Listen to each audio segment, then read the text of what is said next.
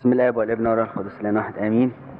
النهارده الكنيسه بتحتفل بعيد قديس كبير فيها، اللي هو القديس الانبا بولا او السواح، 2 امشير. واحنا مفروض طبعا نعيد للانبا بولا ونفتكره، وخصوصا كمان انبا بولا اسكندراني، فاحنا متعصبين ليه شويه. انبا بولا قصته بسيطة وصغيرة كده، صغنطوطة قوي، قصة يعني احسن واحد مؤرخ ما يقدرش يكتبها في اكتر من صفحتين، لكن ساعات مش المهم في الكمية، مش مهم ان انت تقرأ كتير. ريحة الانبا بولا وسيرته وعظمتها وقوتها ما تتكتبش في كتب ابدا، فعشان كده ما تتكتبش في اكتر من صفحتين.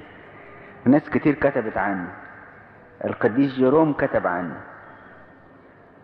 والانبا انطونيوس شافه بنفسه وقال لأثناسيوس الرسول عنه. قصته بسيطة جدا. شاب هو واخوه اتخانقوا مع بعض على الميراث. اخوه اسمه بطرس وهو اسمه بولس، و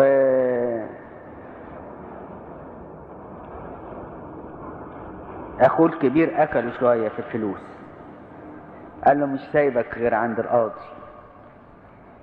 ورايحين للقاضي، ادي كل القصة. فلقوا جنازة بتاعت راجل غني جدا في اسكندرية، فسأل الراجل، قال له ايه جنازة؟ سأل الناس جنازة مين؟ قالوا له تتصور الراجل المليونير ده مثلا، يعني راجل غني يعني بتعبير ايامهم، ما طلعش غير بالكفن اللي عليه، ما خدش حق ولا مليم من الاموال بتاعته دي. قال يا سلام، ولا مليم. قال له طلع عريان يا دوبك بالكفن اللي هو متكفن بيه. قال طب ما انا هطلع كده. قال لاخوه يلا روح بالسلامة وانا مش زعلان، وايه، وانا هطلع، ما انا هسيب الفلوس سايبها. ما نعرفش حاجة عن سيرته فيما بعد اكتر من الانبا انطونيوس في اواخر حياته. فكر ان هو الشخص الوحيد اللي سكن في البرية،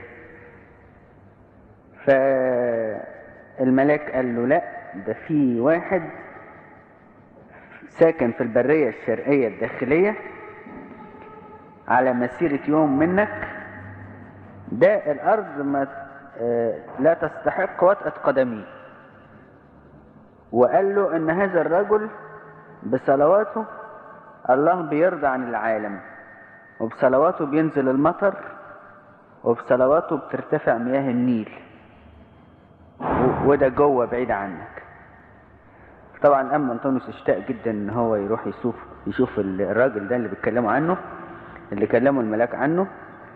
فمشي مسيرة يوم، واول ما قابلوا سجدوا لبعض، وكان في غراب بيجيب له كل يوم نص رغيف ياكله، بيجيب للانبا بولا. كان قاعد عند عين ميه، والغراب كل يوم يجيب له نص رغيف وياكله. ففي اليوم ده جاب له رغيف كامل. فالانبا بولا قال له بحق انا ادركت ان انت رجل الله، لان الغراب جاب لي النهارده رغيف وهو متعود يجيب لي. وبعدين اخبره بقرب نياحته، وقال له ابعت هات لي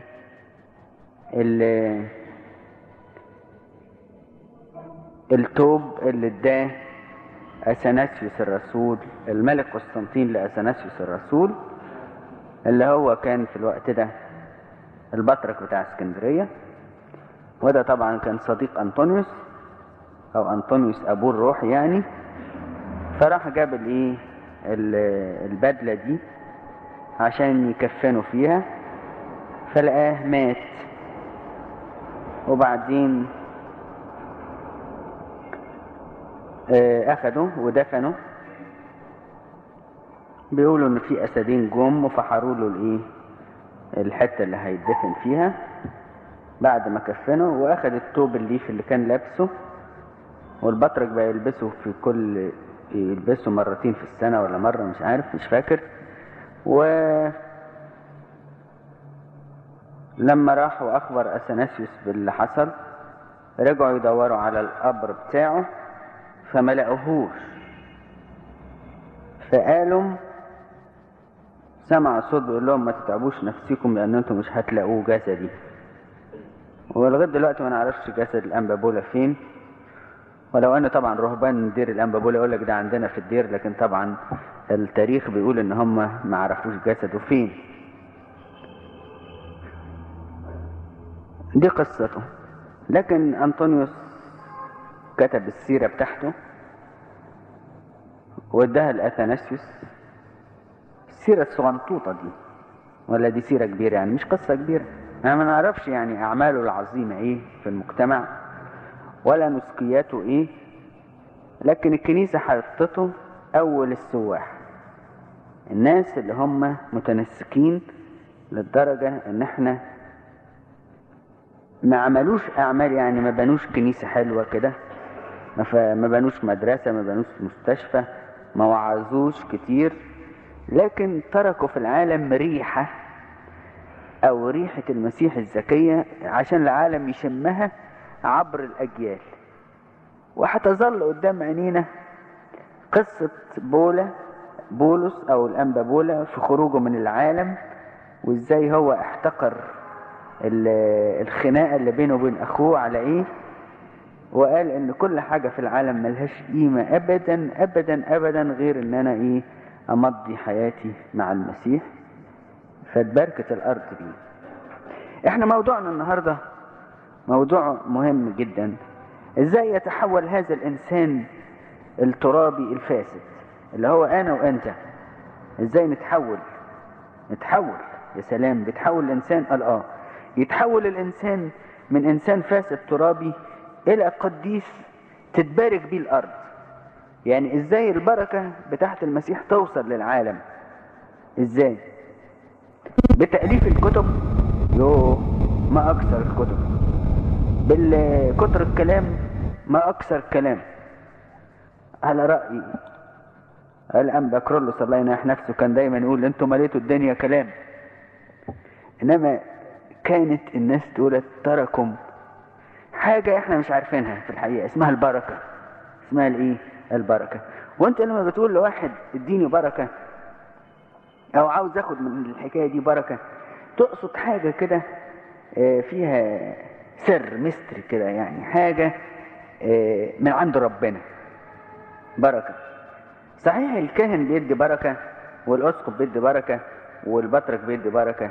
يعني الكاهن بيدي بركة لانه واخد حاجة من ربنا، مش لانه هو في حد ذاته كويس يعني، لكن الكاهن من حقه يبارك ويقول السلام لجميعكم ويعطي السلام للشعب والبركة، لانه هو واخد من ربنا البركة دي، واخد وظيفته يوزع بركة من ربنا. دي وظيفة، يعني احنا موظفين عند ربنا بنوزع البركات بتاع ربنا. لكن في ناس عاشوا هم حياتهم كانت بركة، ده صنف تاني بقى، زي ابونا ابراهيم يقول له كده، يقول له وتكون بركة. يعني مش انت هتدي بركة، انت نفسك هتبقى ايه؟ بركة، وبنسلك يتبارك جميع الايه؟ الامم. انت ابراهيم كده على بعضك.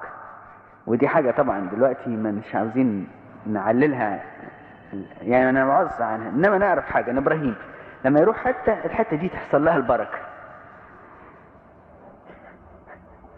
بركة في الغنم، وبركة في العيلة بتاعته، وبركة في الناس اللي حواليه، وبركة في الارض كلها، وبركة للاجيال اللي جاية بعد. بركة. يا سلام، يا سلام على الانسان لو ربنا اشتغل فيه، يتحول من شوية تراب ما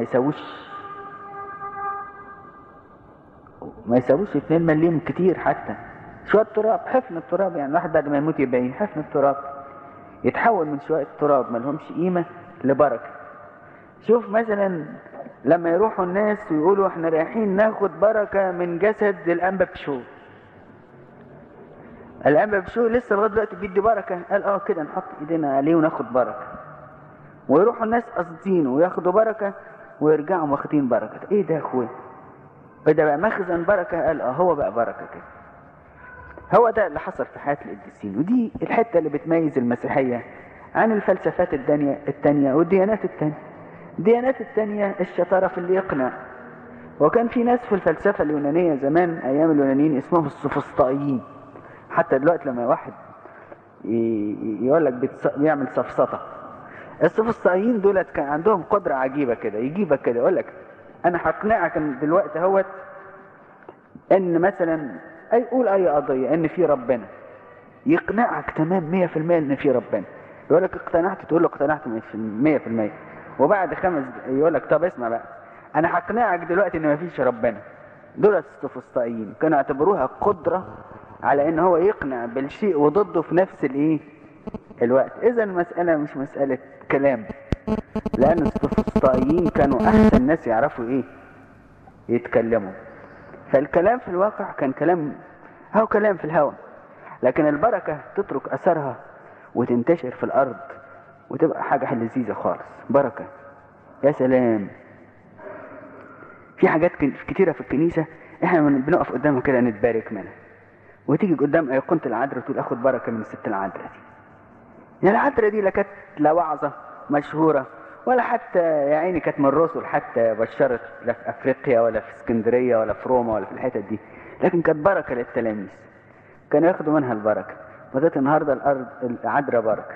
تروح عرس قنا الجليل تحصل البركة للعرس، يتبارك العرس. تروح الحتة دي يحصل بركة، هنا يحصل بركة. دي حاجة اسمها البركة دي.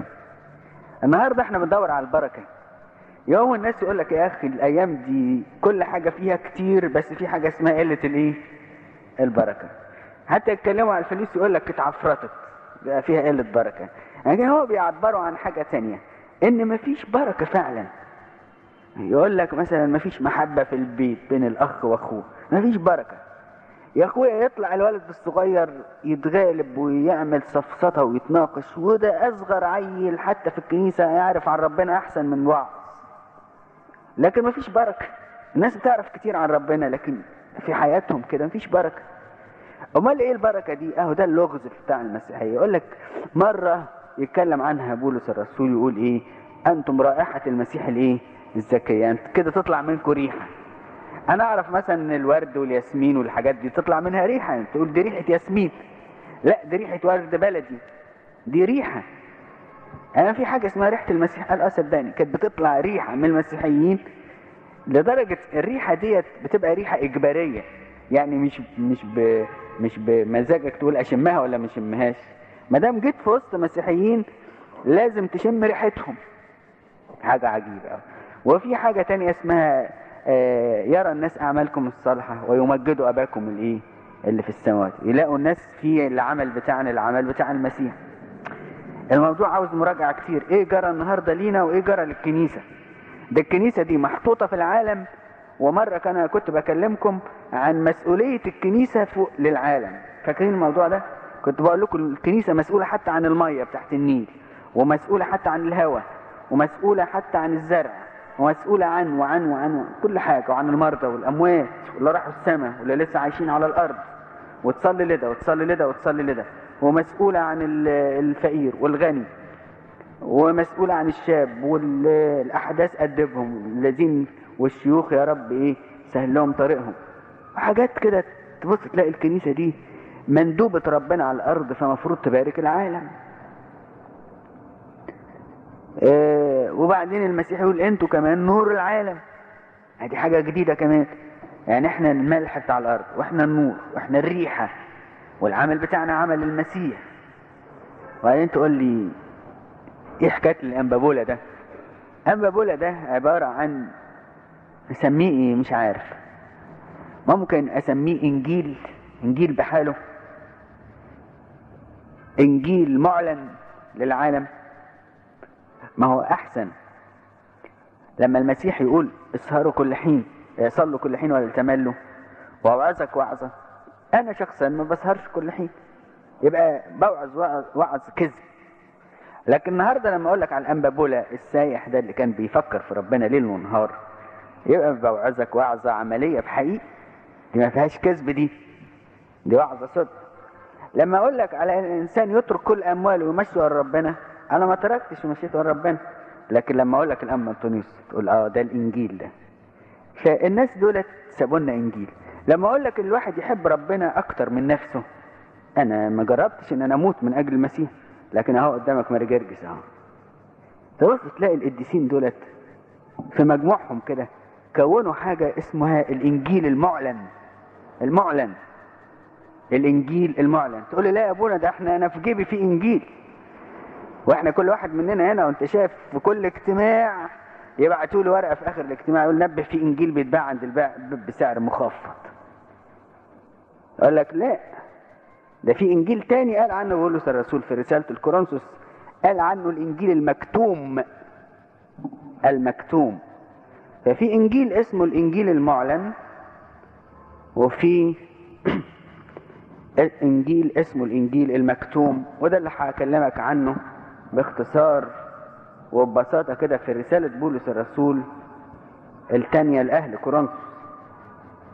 بيقول لك كده: ولكن ان كان انجيلنا، ده الانجيل بتاع بولس يعني، اعتقد بولس الرسول ما كانش معاه انجيل مكتوب، لكن كان بيعايش الانجيل، يعني بيبشر بالانجيل. والانجيل اللي عند بولس الرسول هو البشاره بالخلاص بتاع المسيح. ان كان انجيلنا مكتوم فهو مكتوم في الهالكين الذين فيهم الى هذا الدهر قد اعمى اذهان غير المؤمنين لئلا تضيء لهم اناره الانجيل. الانجيل بينور، لكن ممكن يتكتم، لان ممكن لو في شمعة منورة وتجيب عليها مكيال تكتمها. تقول لي طب ما الشمعة منورة، لكن اقول لك لكن مش منورة للناس، هي منورة في طبيعتها، لكن هي الناس مش شايفة فيها نور. فده اسمه الانجيل المكتوب. لئلا تضيء لهم انارة انجيل مجد المسيح الذي هو صورة الله. اننا نكرز بانفسنا اننا لسنا نكرز بانفسنا. واخد بالك؟ مش المسيحيين مش هم انفسنا، بل بالمسيح يسوع ربا، ولكن بانفسنا عبيدا لكم من اجل يسوع. احنا بنشتغل خدامين في الكنيسة، دولت الخدام، لكن مش هم موضوع الموضوع ان في نور، النور اللي هو بتاع الانجيل. لان الذي قال ان يشرق نور من ظلمة، انت عارف الآية دي موجودة فين؟ في سفر التكوين طبعا. ربنا قال للنور ليكن نور، كانت الدنيا قبلها ظلمة. الذي قال ان يشرق نور من ظلمة هو ده ربنا الذي اشرق في قلوبنا لإنارة معرفة الله مجد الله في وجه يسوع المسيح. لما جه يسوع المسيح فينا هو النور الحقيقي، فحصلت ان حياتنا نورت زي ربنا زمان ما قال واخد بالك؟ يشرق نور من من ظلمة. يعني زمان ربنا كانت الدنيا ظلمة، قال ليكن نور.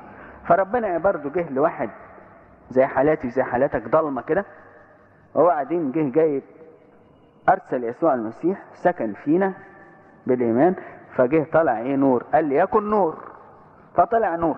انما النور ده مش مننا، ده اصلا في ظلمة.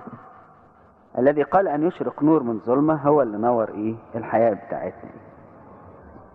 واخد بالك؟ هو ده الانجيل بيتكتم ازاي، بيعلن ازاي. فالانجيل موجود، الشمعة موجودة، لكن في عصر من العصور كانت الاكسجين حواليها كتير وكانت منورة كده، فكانت حياة المؤمنين كلها منورة. وبيعمل بقى مقارنة لطيفة جدا، يقول لك على الانجيل المعلن مش المكتوم. يقول لك ولكن لنا هذا الكنز، الانجيل ده في اوان خزفية، في اوان خزفية، ليكن فضل القوة لله لا منا، مكتئبين في كل شيء. طبعا شكلنا مكتئبين، امال يعني هيدونا كرامة في العالم؟ لكن غير متضايقين، متحيرين لكن غير يائسين، مضطهدين لكن غير متروكين، مطروحين لكن غير هالكين، حاملين في الجسد كل حين إماتة يسوع لكي تسهر حياة يسوع في جسدنا ايضا في جسد. حاملين كل حين إماتة يسوع. يعني الناس اللي ايه قالت هنقاوم الخطية حتى الموت، دولت حاملين في الجسد إماتة ايه يسوع. فكل شوية عمال تظهر فيهم حياة ايه يسوع في الجسد بتاعهم ده. هم وضعوا في قلبهم ان هم يقاوموا الخطية حتى الدم، حتى الموت. فكل ما بيموتوا عن الخطية كل ما الحياة بتدب فيهم اكتر. حاجات طبعا ديت احنا بنتكلم دلوقتي في اسرار ما نعرفش نتكلمها بره الكنيسة.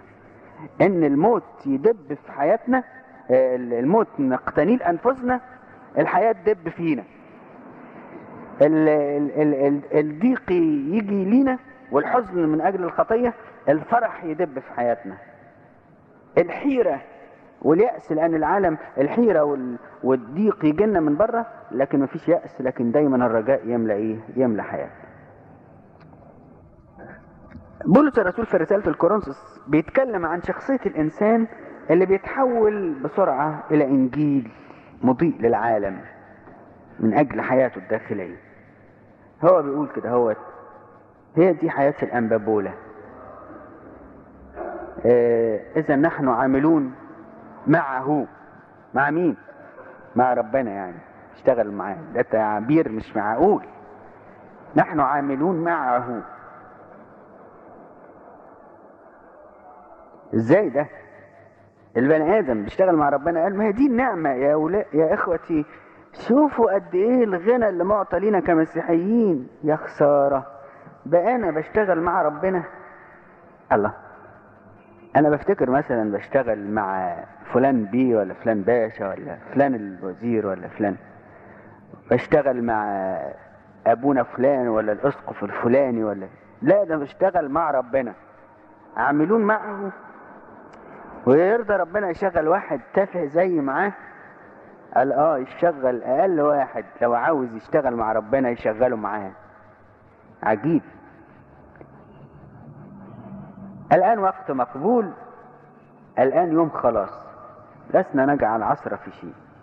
ايه بقى بيشتغل مع ربنا؟ ايه؟ بل في كل شيء نظهر انفسنا كخدام الله.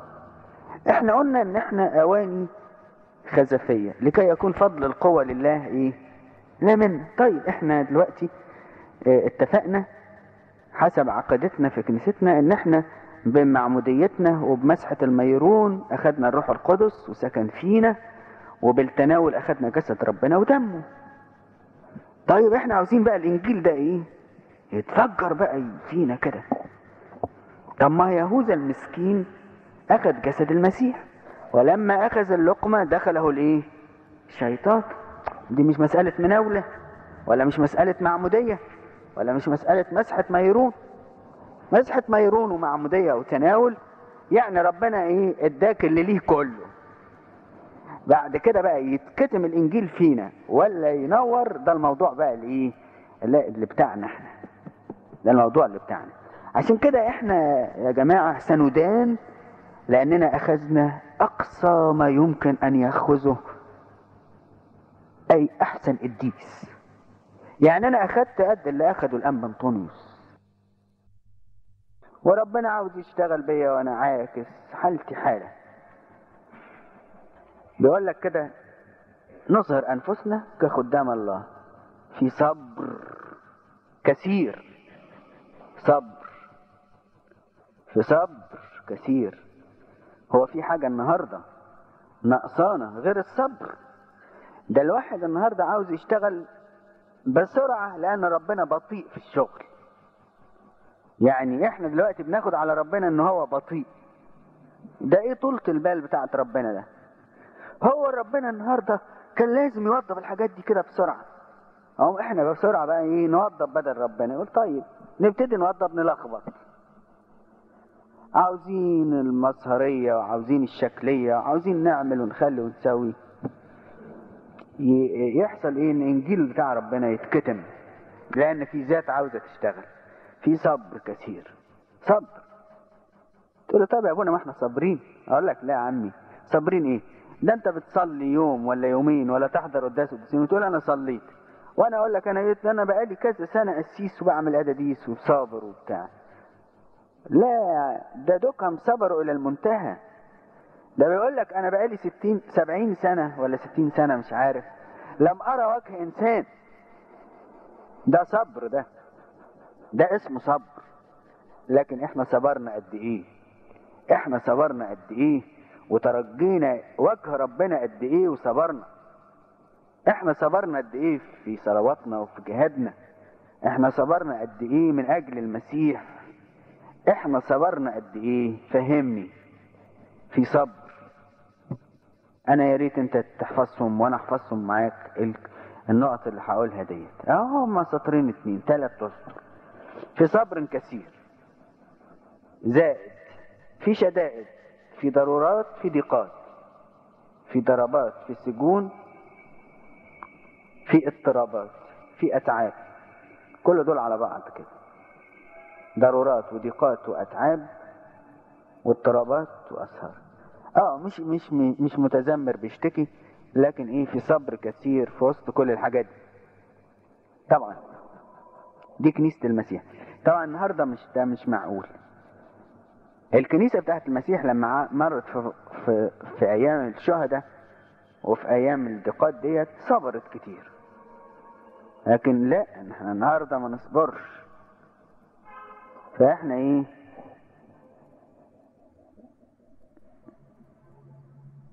الضيق دلوقتي احنا اقول لك لا، كل حاجة تحصل لكن اوعى يجي الضيق من ناحية الكنيسة. ليه؟ لان احنا نفسنا كنيسة من غير ضيق. اتربى فينا الخوف والجبن وخايفين لان عاوزين كنيسة كده عايشة بدون ضيق. في اسهار، ده راجل كان بيسهر، امال تبان ريحة المسيح ازاي والنور اللي فيه نور. في اسهار، في اصوام. والكنيسة بتاعتنا حلوة جدا صدقني. ادي جاي الصيام يونان قريب اهوت. يوم كام؟ 20. يوم 20 يعني يوم الاثنين اللي بعد الجاي، ولا لا الاثنين اللي بعد الجاي على طول. بكرة 10 هو يوم 20. 3 ايام كده. تشوف منظر العيال كده وهم طالعين من مدارسهم، ما كلوش من الصبح وجايين يحضروا القداس اللي بيطلع على 3:30 ولا 3 ولا بعد كده. ايام لذيذة وحلوة. وكل واحد يقول يا سلام يا سلام لما الكنيسة كده تصلي بقلب واحد وتصوم وتصلي بقلب واحد. يا سلام على ايام يونان دي ولذتها. وراها يجي الصيام الكبير. في اسهار، في اصوام. واحد يقول لك لا يا عمي، ما اصل انت مش عارف يا ابونا، اصل احنا دلوقتي طلبة وبنذاكر. طيب طلبة وبتذاكر لكن شباب برضه. ما هو لازم تذكر خالقك. مش قلنا كده المرة اللي فاتت في ايام شبابك احسن، بعدين يجي وقت تعجز وبعدين تقول لا انا ما اقدرش اصوم وانا كبير. دلوقتي كنت اقدر اصوم وانا صغير وانا شاب.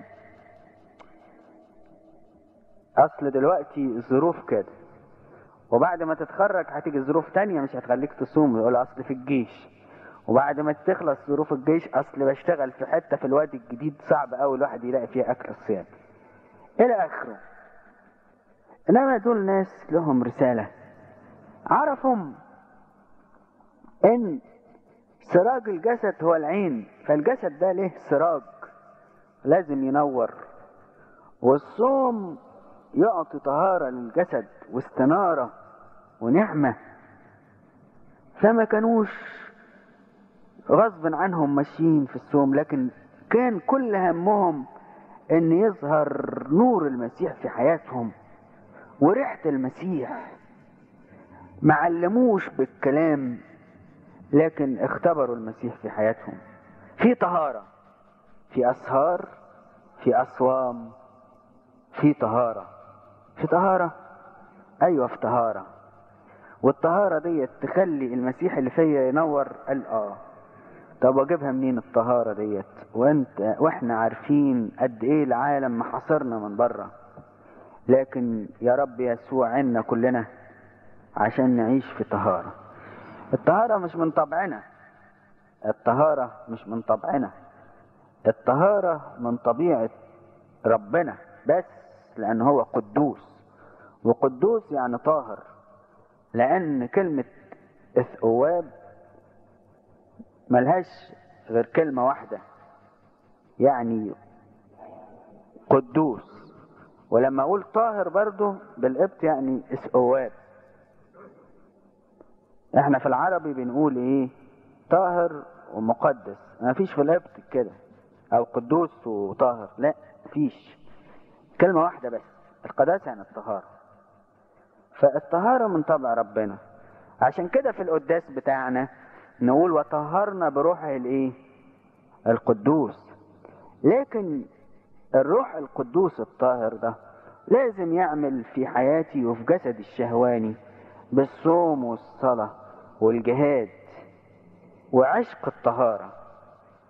انا بكلمك برضو وعظ، لان الناس اللي عاشوا في الطهارة دولت عاشوها فعلا، مش بالكلام، لكن عاشوها لان ريحتها طلعت منهم في اصوامهم، في صلواتهم، في اسهارهم. كانت الريحة طالعة، منظرهم وشكلهم وريحتها طالعة منهم. فدول اتعلمونا بالايه؟ بالحياة. وهي مأساة المسيحية الايام دي ان هي محتاجة الى ناس يحيوها، مش لناس يعلموها. لان مشكلة المسيحية ان هي حياة، والكنيسة الاولى عاشت حياة، عاشت حياة. ولكن صدقني يا عزيزي، لو كنت انت اصغر واحد قاعد في الاجتماع النهاردة تستطيع ان تقدم للمسيح وللكنيسة حياتك، فتبقى قدمت احسن من كل الموجودين، احسن من اللي بانوا حتى كاتدرائية لو قدمت حياتك. لان النهاردة المسيح عاوز انجيل معلن ومنور، مش عاوز انجيل مكتوم. الروح القدس يقول ليه انا اتكتم في الكنيسة؟ ليه انا جاي عشان اطهر وعشان انور في طهارة. يا سلام على سيرة يوسف الصديق وطهارته، لما نحكيها كده ونقول يوسف دخل في الأوضة مع مرات فطيفار وقال لها كيف أصنع هذا الشر العظيم وأخطئ إلى الله. بس القصة خلصت على كده. قال دي كلها قصة يوسف الصديق. ودي تحطه فين يوسف الصديق؟ قال تحطه في درجة الطهارة والقديسين الأطهار. بس قال كده، ما عملش حاجة. احنا ما نعرفش عن قصة يوسف الصديق غير كلمتين، ان هو قال لمرات فطيفار الكلمتين دول، وانتصر على الخطية. قال له انتصر على الخطية، واترمى في السجن واترمى في السجن. ده جزاء الطهارة. وربنا اختاره قال ومجده وخلاه رمز للمسيح. ده يوسف الطاهر. وكل من في اجتماع شبان نحكي لهم قصة يوسف الايه؟ الصديق. ما عندناش غيرها. اقول لك كده يوسف الصديق. وكانوا ابائنا القديسين عاشوا في حياة طهارة. بكرة السنكسار بتاع بكرة اللي هي عشيته الليلة بتاع واحد اسمه بطرس العابد. ده كان راهب عايش في مغارة، راحت له امرأة شريرة. يظهر المغارات زمان كانت قريبة من البلاد، يعني ما كانش فيه الأديرة بالمنظر الحالي دلوقتي. كان واحد مثلا شاب حب يعيش في عيشة متوحدة، يبني له مغارة مثلا على طرف اسكندرية عند الماكس كده، عند الدخيلة، أي حتة كده عند الملاحات بتاع، ويقعد فيه بس. وكانت اسكندرية زمان كده لها ايه؟ لها ابواب، حتى لسه مش هقولك باب شرقي، ده الباب الشرقي بتاع الايه؟ بتاع اسكندرية. وكان في غفير بالليل يقف على باب شرقي كده ويقفل الباب بالليل. وكان في باب ايه كمان؟ باب شدرة، ها؟ والباب الجديد الاسكندرانية يعرفه طبعا. فكان في ابواب الاسكندرية، الابواب دي كانت تتقفل بالليل. واحد عاوز يعيش كده يجي بره كده في ريح السور بره ويبني له خص كده يقعد فيه. يعني تصور حدود اسكندريه عند كراكون باب شرقي الحته دي. عشان كده يقال ان مارمرقس لما قالوا جروه في دار البقر، مطرح الحته اللي فيها الشطبي وسان ماركو الحتت دي كده، كانت دي كلها بره اسكندريه مراعي للبقر. فاي واحد يجي. فطلعت له واحده ست جالها مزاجها كده، كانت شريره قوي. قالت لما اروح اعكس الايه؟ الراجل اللي قاعد العابد ده اللي قاعد في الخصه بتاعته واسقطه في الخطيه. ساعات كده الاشرار يغوا الحاجات. فراح قاعد يكلمها عن الحياه الابديه وعن النار وجهنم، وان الانسان لو فقد طهارته فقد ابديته، وان انت اخدت ايه يعني من شهوة زائلة بعد شوية. المهم قدم للكنيسة سيرة حلوة ان الست ديت راحت وتابت واعترفت ورجعت عن زناها وعاشت قديسة من القديسين اللي في الكنيسة. ده القديس بتاع بكرة. الكنيسة كانت بسيرته في السنكسار، كلمتين صغيرين كده نص صفحة، لكن اهو مثل للطهارة. في طهارة، في علم. علم يعني ايه؟ يعني الواحد ياخد شهادة. العلم في الواقع احبائي في علم من ربنا، يقول كده ويكون الجميع متعلمين من الله. في علم، صدقني المسيح الحقيقي بيبقى متعلم. وطبيعة العلم انه ينور، مش يقولوا العلم نور. فالعلم اللي ما ينورش ما يبقاش علم. ده في علم في العالم اسمه العلم الكاذب الاسم، بيقول عنه الكتاب المقدس كده. ده في علم ساعات يفسد مخ الواحد، يعلمه حاجات وحشة مش عارف ايه، ويسموه علم، وهو لا علم ولا حاجة. لكن العلم بتاع ربنا، اسأل كده، اسأل ابائنا القديسين، يطلعوا من صغرهم يروحوا الكتاب، دخلوا الكتاب يتعلموا يحفظوا المزامير. المزامير دلوقتي اللي بيحفظها راهب، يعني قاعد في الدير، راهب كبير بقى. لا زمان كانوا العيال يحفظوا المزامير، يتعلموا بقى في الكنيسة. علم ولا مش علم؟ ده انا دلوقتي النهارده ما بعرفش اصلي الاجبيه لان مش حافظ الاجبيه، وساعات ابقى تعبان، مش عيني مش قادر اشوف كويس، يبقى خلاص ما اقراش في الاجبيه. دوكا من العيال حافظين مزامير. كانت الكنيسه متعلمه من ربنا من الانجيل. يقول لك مثلا القديس الفلاني ده كان حافظ سفر ارميا كله، القديس الفلاني ده كان حافظ سفر اشعياء كله، والقديس الفلاني ده كان حافظ رسائل بولس الرسول. ده علم، علم في الكتاب المقدس. وكان ربنا يدي استنارة روحية عجيبة جدا. ولما الملكة سألت القديس جيروم، أظن أنا بنسى شوية، قالت له اكتب لي حاجة عن الروح القدس. فقعد يدور في الكتابات بتاعت الآباء، لقى كتابات ديديموس الضرير، واحد كان مدير الكلية الكليركية بس ما كانش بيشوف. قال لها كده ان انا ما رأيتش في حياتي، ما سمعتش كلام حلو عن الروح القدس زي اللي كتبه هذا الانسان الضرير، لانه متعلم من الله، والله اداله استنارة روحية اكتر من كل الناس المفتحين. في علم. ولما يقولوا الأقباط، كلمة قبط زمان يعني عالم. ليه بقى؟ مدرسة في اسكندرية اسمها مدرسة اسكندرية، تطلع قديسين علماء متعلمين بالروح، ياخدوا العلم من ربنا من الانجيل بالسهر والصوم والصلاة.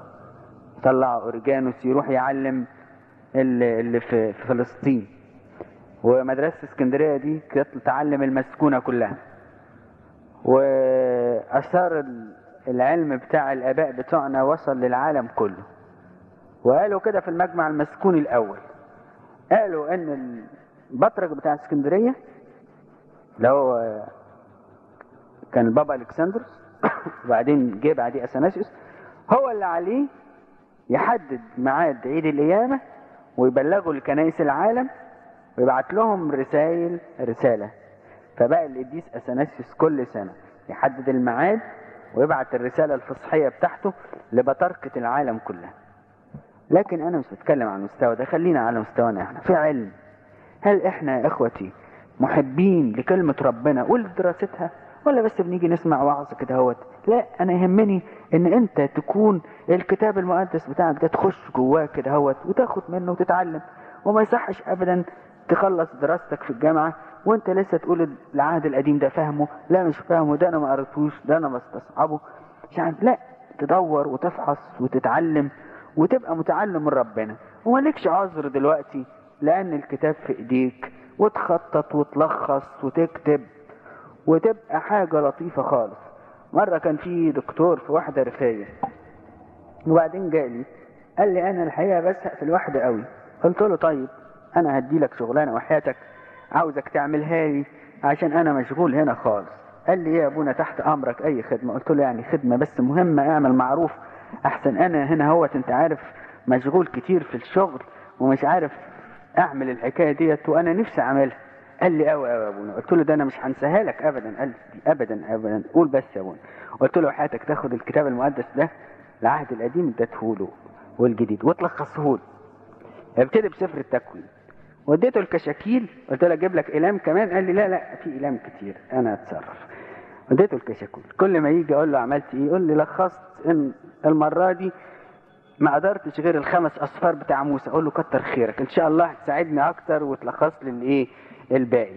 وبعدين بعد يجي المره اللي بعديها بعد شهر يقول لي لخصت كمان ايه 5 6 أصفار. اقول له كويس كتر خيرك. انا دلوقتي بقى عندي ملخص للكتاب المقدس. لغايه لما في ظرف سنه كده هوت او سنه ونص كان لخص الانجيل كله.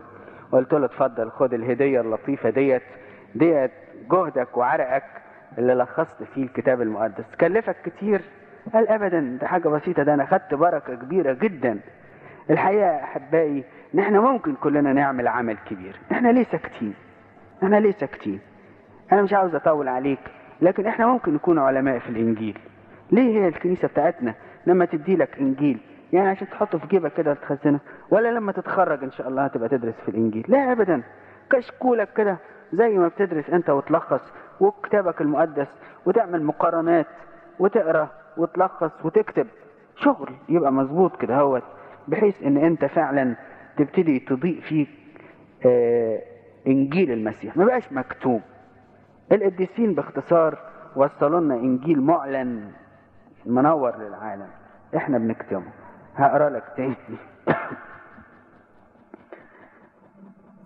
في كل شيء نظهر انفسنا كخدام لله، في صبر كثير، في شدائد، في ضرورات، في ضيقات، في اضطرابات، في سجون، في ضربات، في سجون، في اضطرابات، في اتعاب، في اسهار، في اصوام، في طهارة، في علم، في طول اناه، في لطف، في الروح القدس، في محبة. مش هكلمك بقى لان احنا اتكلمنا المرة اللي فاتت كتير عن المحبة، وفاكر في موضوع كان اسمه شهداء الايه المحبة، وقلنا الايام دي مش محتاجة لشهداء بقطع رقبتهم بالدم، بالعكس النهاردة محتاجة لشهادة للايه شهداء محبة. يا ريت نلاقيهم دول يحبوا الناس ويحبوا اللي من دينهم واللي مش من دينهم ويحبوا كل الناس اللي في الكنيسة، شهداء للمحبة. واخد بالك؟ في محبة بلا رياء، في كلمة الحق، في قوة الروح، بسلاح البر لليمين واليسار. شوف بقى، في بمجد وهوان، بصيت راضي وصيت حسن، كمضلين. هيقولون انتم مضلين عشان انتم بتتكلموا او ماشيين ورا المسيح، انتم بتضلوا العالم. كمضلين ونحن صادقون. صادقون قدام مين؟ قالوا قدام المسيح بس. كمجهولين، ما احنا الشخصيات كبيرة، ونحن معروفون. كمائتين، ايه يعني؟ ناس غلابة ميتة، وها نحن ونحيا. كمؤدبين، يقول شوف ربنا مش راضي عنهم بيأدبهم، ونحن غير مقتولين. كحزانة طبعا لازم نعيش حزانة، لازم نحزن على خطيتنا، ونحزن على اخواتنا البعاد عن المسيح، ونحزن على الضعف اللي بيجي في حياتنا الروحية. كحزانة ونحن دائما فرحون، كأن لا شيء لنا ونحن نملك. كفقراء ونحن نغني كثيرين. طبعا شكلنا مش شكلنا أغنياء، أصل الأغنياء مش هيجوا الكنيسة طبعا، لكن كفقراء ونحن نغني كثيرين. لأن لو واحد غني وتجيله مصيبة ولا تجربة ولا بتاع، يقولك طب شوفوا لي حد يعزيني. يوم يجيب واحد فقير من الكنيسة زي حالاتك كده أو زي حالاتي، يقول له روح يا فلان افتح له الإنجيل وقول له كلمتين يعزوه.